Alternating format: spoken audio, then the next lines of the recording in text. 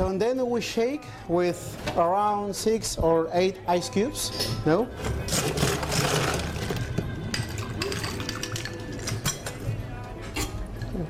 We shake very fast and strong.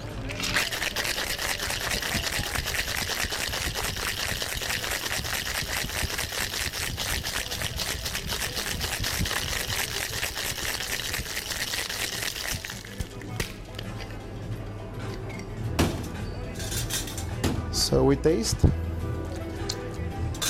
that's good. That is the voice of the understated Carlos Mondragon, former bartender at Central Restaurant in Lima, Peru, as he made one of this planet's great beverages, the Pisco Sour.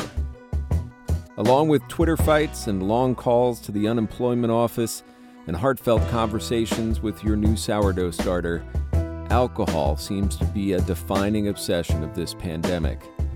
I will leave it to the rehabbers and 12-steppers to clean up the mess afterwards.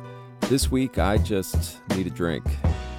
But not a box of wine or something utilitarian like that. I want something escapist, evocative, alluring. I want a cocktail, damn it. Something with a little class.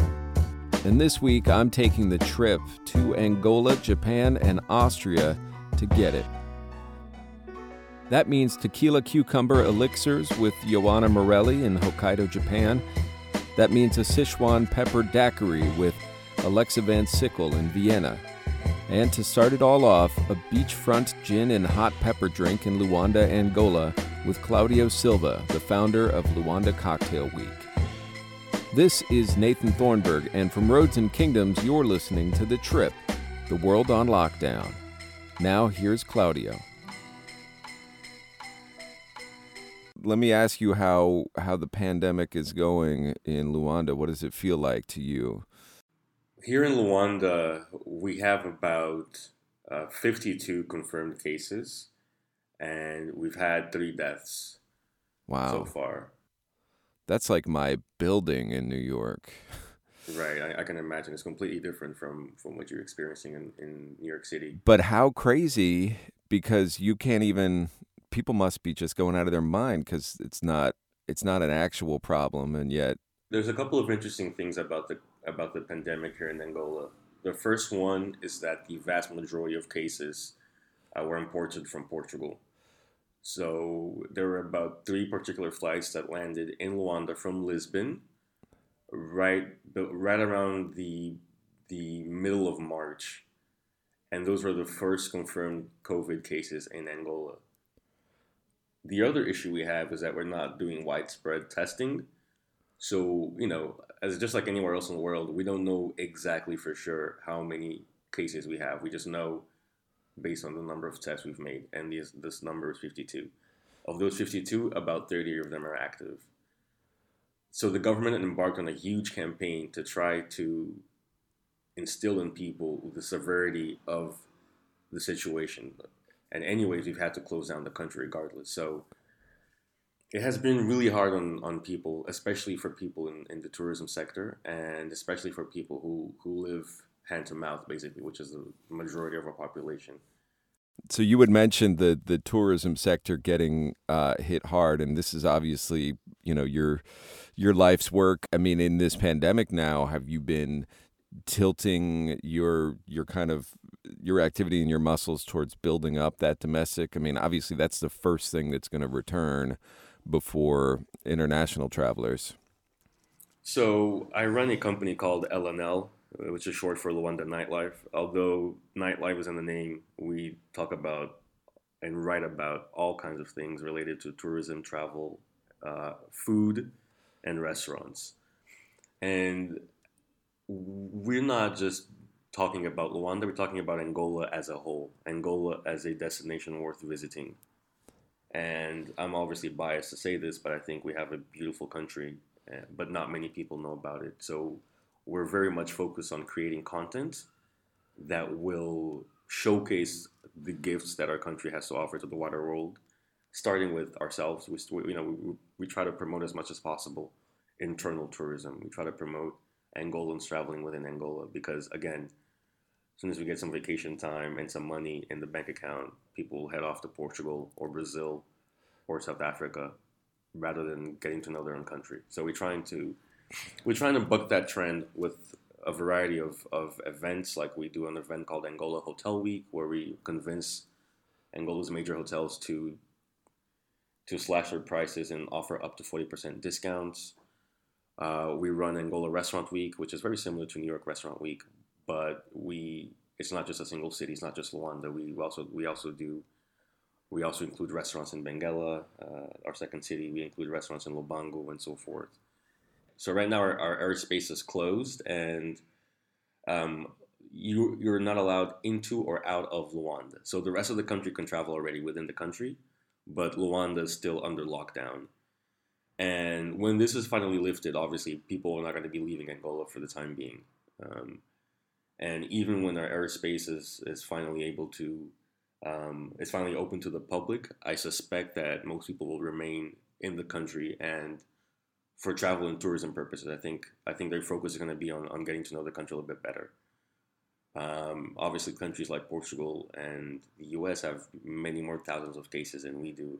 And I personally feel safer right now in a country like Angola, where we're still in the double digits of infections, as far as we know. Oh, definitely. So and there's many people that think like me. I would love to be in Angola right now for many reasons, but safety is actually one of them too. So right. Yeah, that's exactly as you mentioned, Nathan. So the focus right now, as it already was for us, was promoting internal travel, and now people won't actually have a choice. So we're gearing up for increased traffic and increased content dealing with destinations in Angola. Tell me about Cocktail Week. Is it still going to happen? It's in the fall, right? So there might be time. We do it in December. So December is our summer, where you guys are freezing to death in the United States. We're out and about in the beach drinking cocktails. Oh man, that sounds nice. So this is something that we do at least once a year. And so the cocktail culture here in Luanda especially is growing, definitely. And you're starting to see more and more bars and restaurants embracing cocktail culture and embracing the art of making a cocktail. And that's how Luanda Cocktail Week came about, is basically a platform for the best bartenders in the country to show their wares. So this one, usually we do it over 10 days. We handpick the best bars and restaurants in the country in Luanda, to create an exclusive Luanda Cocktail Week menu. And it gives these barmen the opportunity to experiment with, some local ingredients and these global brands. So it's definitely one of our favorite events. All right. So tell me about a particular drink that you are looking forward to taking, I don't know, maybe on the island of Luanda, right, summertime. Yeah. What's going to be your jam then? So there's a couple of cocktails that I really like, and they're pretty refreshing to drink during summer. One of them is at this place called Café del Mar, which, as you might imagine, is a beachside restaurant. They have a really nice ocean view, couches, and ocean breeze, and it's right on the actual beach. You can actually go into the water if you want. And they have this cocktail there, which in Portuguese is called Gindungo no Gelo, which basically translates to how do you say Gindungo? Something spicy on ice. Nice. Okay. Yeah. So it's something spicy on ice. Exactly. It's made with Hendrick's gin or any other gin you want.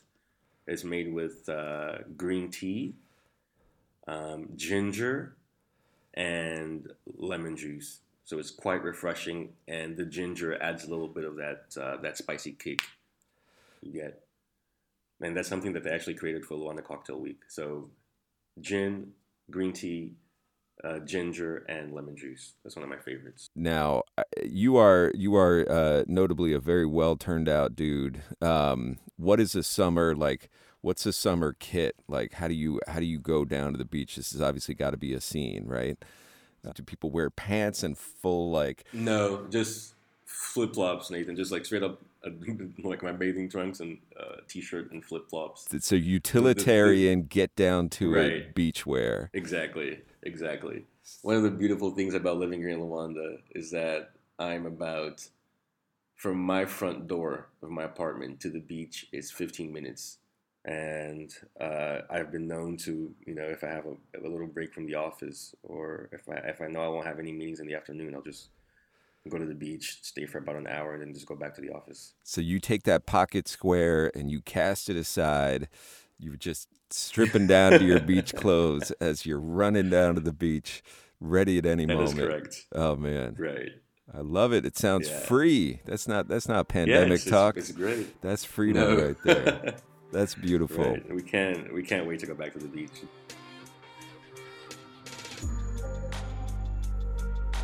It's a little hazy, but I think I met Joanna Morelli's cat before I ever met her. Somehow me and my crew ended up cat-sitting for her and her dude Hisashi for a week in the ski town of Niseko, Hokkaido, years ago. It was only later, as we did some outlandish things together, like fly a kaiseki master to New York City for a book launch with Bourdain, that I realized that Joanna is an international rock star of hospitality and hustle. It is no surprise that Gyu Bar, her and Hisashi's first speakeasy, is consistently rated among the best bars in all Japan. I talked to her in Hokkaido, which is opening up a bit this week, about Japanese whiskey, bunny bars, and her favorite cocktail of the season. Walk me through walking to Gyu Bar and what that experience is like for someone coming in. So there's only one set of lights in town, and you walk down this hill, and you got to kind of find the bar. It's a tiny little hideaway in the snow banks of Niseko. The little door is about half of your height, and you got to crawl through the door basically to get in. When you come in, it's kind of a warm environment. Everything feels really analog. We play vinyls. There's bartenders shaking cocktail shakers. Jazz music playing on the really cool speakers that we have. And we've got this view. We used to have a big forest behind the window of the bar. They've since cut down the forest for a new development. Having said that, it's still really pretty. You can see a lot of the snow falling, and we have these giant windows behind the bar. The light is almost like it feels non-electric, right? It's all candlelight. We keep the lights on low. Fair enough, as any good bar should. All right, who's behind the bar? What are they making? What's Gyu's like sort of main drink? It's a cocktail bar, but for those who know, it's also a whiskey bar. We've got a really big selection of rare Japanese whiskeys that we've collected over the years. So if you sit down at the bar and you have no idea, you're sitting in front of all these really gorgeous whiskeys if you wanted to try them. And if not, then you're having a really nice cocktail. I know about these whiskeys. I don't think I've ever accomplished anything so difficult as to be at your place for a week or so, cat sitting, and leaving your incredible whiskey collection in peace. You didn't drink any of the whiskey? I think you had set out a little bit. It's like, here's some whiskey. Of course, you are wonderful that way. That whole collection that looks like a medical museum, of just like all these different little vials with, handwritten paper tags strung around their neck of like very rare and bizarre and wonderful seeming whiskeys. That pantry was there just basically mocking me the whole time we were there. But I did my part, not being a teenager anymore. It's no good to be sneaking other people's whiskey, but the collection even back then was amazing. I'm sure it's just gotten deeper and funkier and infinitely more valuable as Japanese whiskey has become like plutonium. Yeah, the price of Japanese whiskey definitely went up. Almost like a silver lining, I guess, of this whole virus thing is that a lot of people are selling off their whiskey. So if you're in the mood to buy some rare Japanese, I think there's a few people looking to offload a couple of rare bottles. The price has only gone down a little bit, but... Yeah, right. I guess I've got to find the Venn diagram between mood and capacity. But it does seem like I have this little Hakushu, these small bottles of Hakushu 12, which is, an Aldi wine compared to the shit that you can get into. But even that has been very sustaining for me. Yeah, gone are the days where you could go to, we live close to Yoichi Distillery, which is Nika's first distillery up here in Hokkaido. And gone are the days where you could walk in there, grab a bottle of single cask, 20-year-old Yoichi, and drink it on the streets with Matt Goulding in Tokyo.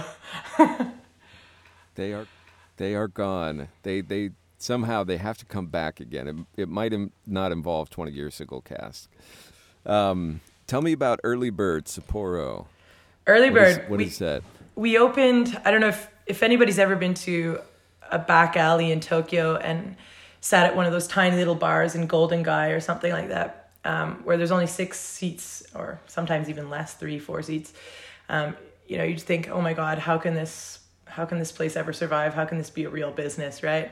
I thought the same thing, but I've lived in Japan for long enough to know that it is possible. So last year we decided to open a 6-seater in the heart of the entertainment district in Sapporo, Susukino. It's arguably the biggest entertainment area in Japan. Is that like a euphemism for red light district, or is it just a healthy mix of pachinko and red light and nightclub? And let's go with healthy mix. I mean, there's hostess bars, there's host bars, there's all sorts of things going on. There's bunny bars. What is a bunny bar? Oh shit! This episode has to pivot now. It's different from all about bunny bars. It's different from a bunny cafe, which would be a cafe where you go and you pet rabbits. Sort of the adult version of that, where you go and you drink with girls dressed as Playboy bunnies. The bunny bar. The bunny bar. Do you like how I'm feigning ignorance? So you're there. You're among the hostess bars, the host bars, the bunny bars, the food stalls, and what is Early Bird doing in that kind of ecosystem? We made a little classy cocktail bar, I guess you could say, in the middle of that, on top of a really old izakaya. It's on the second floor of one of the more legendary spots in Susukino.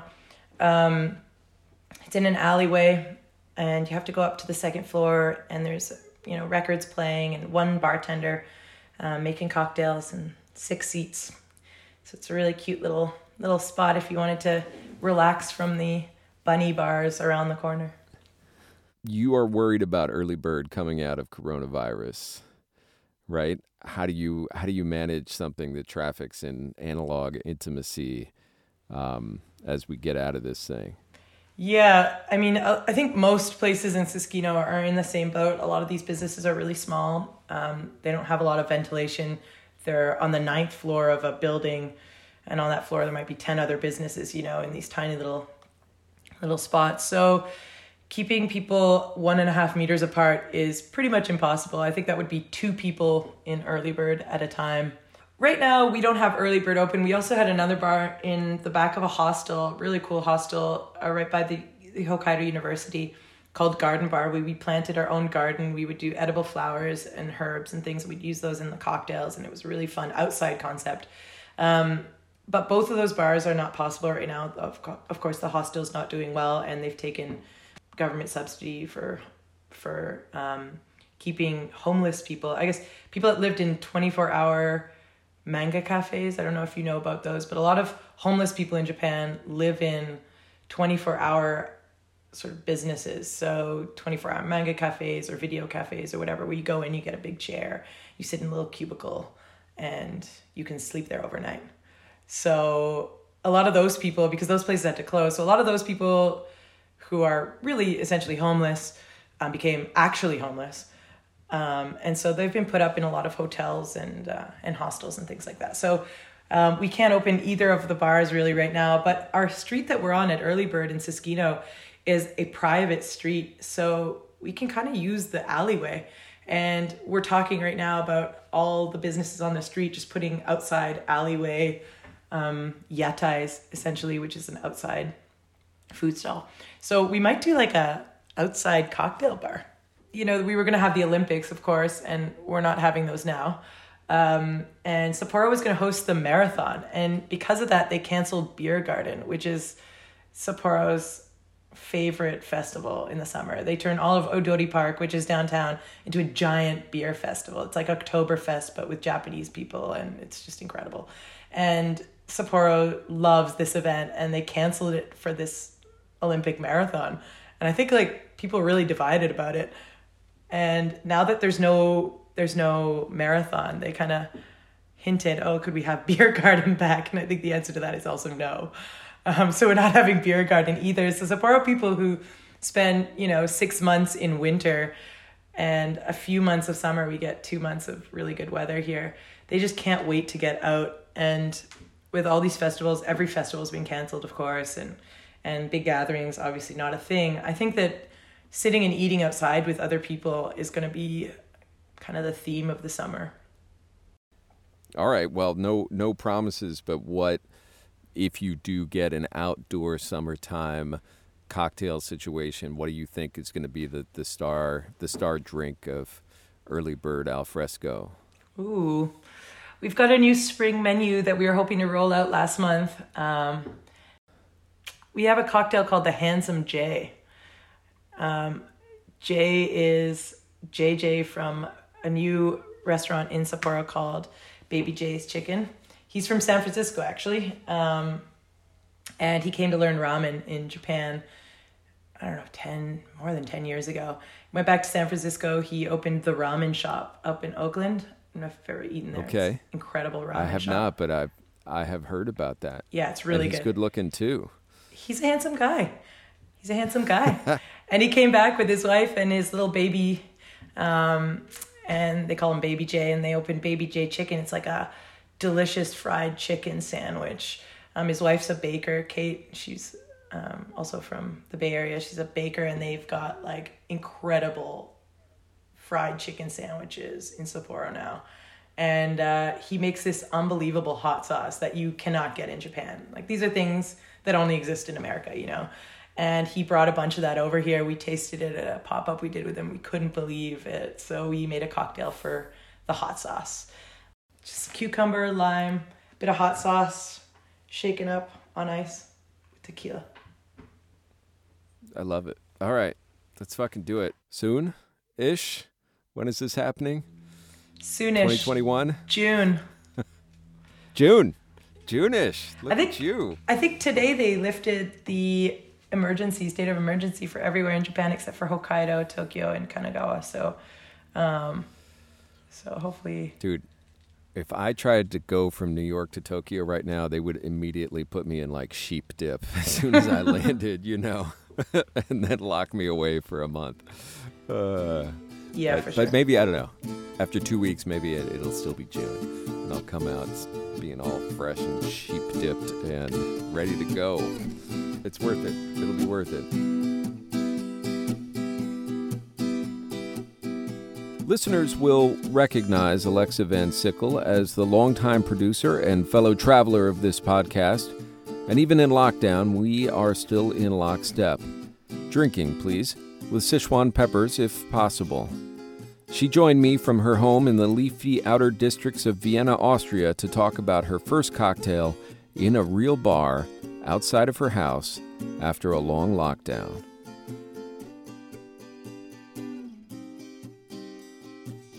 Tell me about your first cocktail out of quarantine. So this cocktail bar opened about 10 years ago, and we started going there. I think I wasn't living here at the time. Somebody brought me there, but it's not in the center. It's actually in the 9th district, which is sort of halfway between the burbs where I am and halfway between the city center.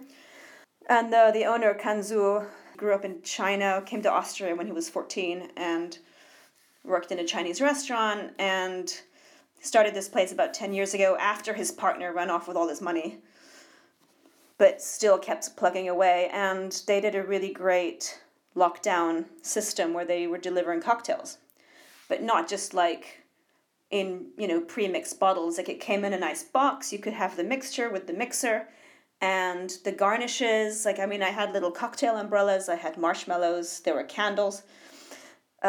vacuum packed spherical ice cubes. So it was kind of a nice thing because everything else is like, case of beer, sad bottle of wine from the grocery, I went to the cocktail bar and it was something different. I mean, I can go to my bakery and have a beer. They don't separate those things. It is Austria after all, okay? But you wanted a specific and bespoke setting for that first freedom drink. Yeah, and I was curious, and I wanted to go a little further away from where I live, without actually going into the center, because that would have involved a lot more travel. Mm-hmm. Plus, he has Sichuan berries, so. He does. Sorry, buttons. Sichuan buttons. You had sent me pictures of this while you were at the bar, and they are, of course, my complete obsession, which is this kind of, I don't know, numbing flour that is used as a garnish or as a kind of palate cleanser. It looks like a tiny dandelion, right? Right. It doesn't look like something you meant to eat, but because it's okay. So what I ordered was a Sichuan pepper daiquiri. So the deal is that you eat the Sichuan button and it numbs your mouth, and then that interacts with the thing that you're drinking. Perfect. And it was fucking amazing. Yeah, it's a bit of a body high, and not just a mind high. The way those Sichuan flowers work. So that was your first drink, was the Sichuan daiquiri. That was my first drink outside of the house, pretty much, for 2 months. Yeah. How many people were in the bar? I was the first to arrive. I was there for about half an hour before people started coming in, and then people started coming in fairly steadily. So around 6 p.m., people were coming for their reserved tables. Got it. And so because it was reserved, then they were able to maintain whatever distance they needed to maintain. And it's a pretty big place. For a neighborhood bar, it's pretty large. And I mean, there's a lot of places around where I live that can't open because they cannot maintain the social distance aspect. I've heard also that there's been bars that opened in this inner city, but there's just not enough tourism flow. Obviously, in the center, you rely far more on tourism. And they just had to shut down again. And we're talking like famous cafes, famous bars who just like, there's no point being open because there are no tourists here to take up, the sort of business that we usually run. Plus, nobody's going for lunch at work because everyone's working from home. So that's a big loss for a lot of inner cities restaurants. And I don't know if Vienna is still a work culture where you have a beer at lunch or some wine. The 3 martini lunch had gone out of favor in New York, but a while ago. But alcohol service during a work lunch is still a thing in some places. Then I hope so. That's all we can do is hope that however we reimagine all the things that we take with us from the past, one of those should be a 3 martini lunch. So what's the next drink you're going to go out and get in this town? I don't know. I'm not sure I'd specifically choose to go to a cocktail bar, but I think it might be nice to go to, the wine taverns. It's that season for that. So, going up into the hills, into the mountains where the vineyards are and just drinking wine. Tell me about in pre-pandemic times, tell me about that wine tavern culture. What is it? Where is it located? How does it work? So Vienna is surrounded on several sides by what are essentially the very eastern foothills of the Alps. And on these hills grow mostly white wine. And this is a tradition that dates back to the empress, like Maria Theresa. I think that there were the emperors were doing something horrible to the people and they couldn't eat and there was a food shortage. And so they allowed the farmers to also sell wine and sell their food in certain parts of the season.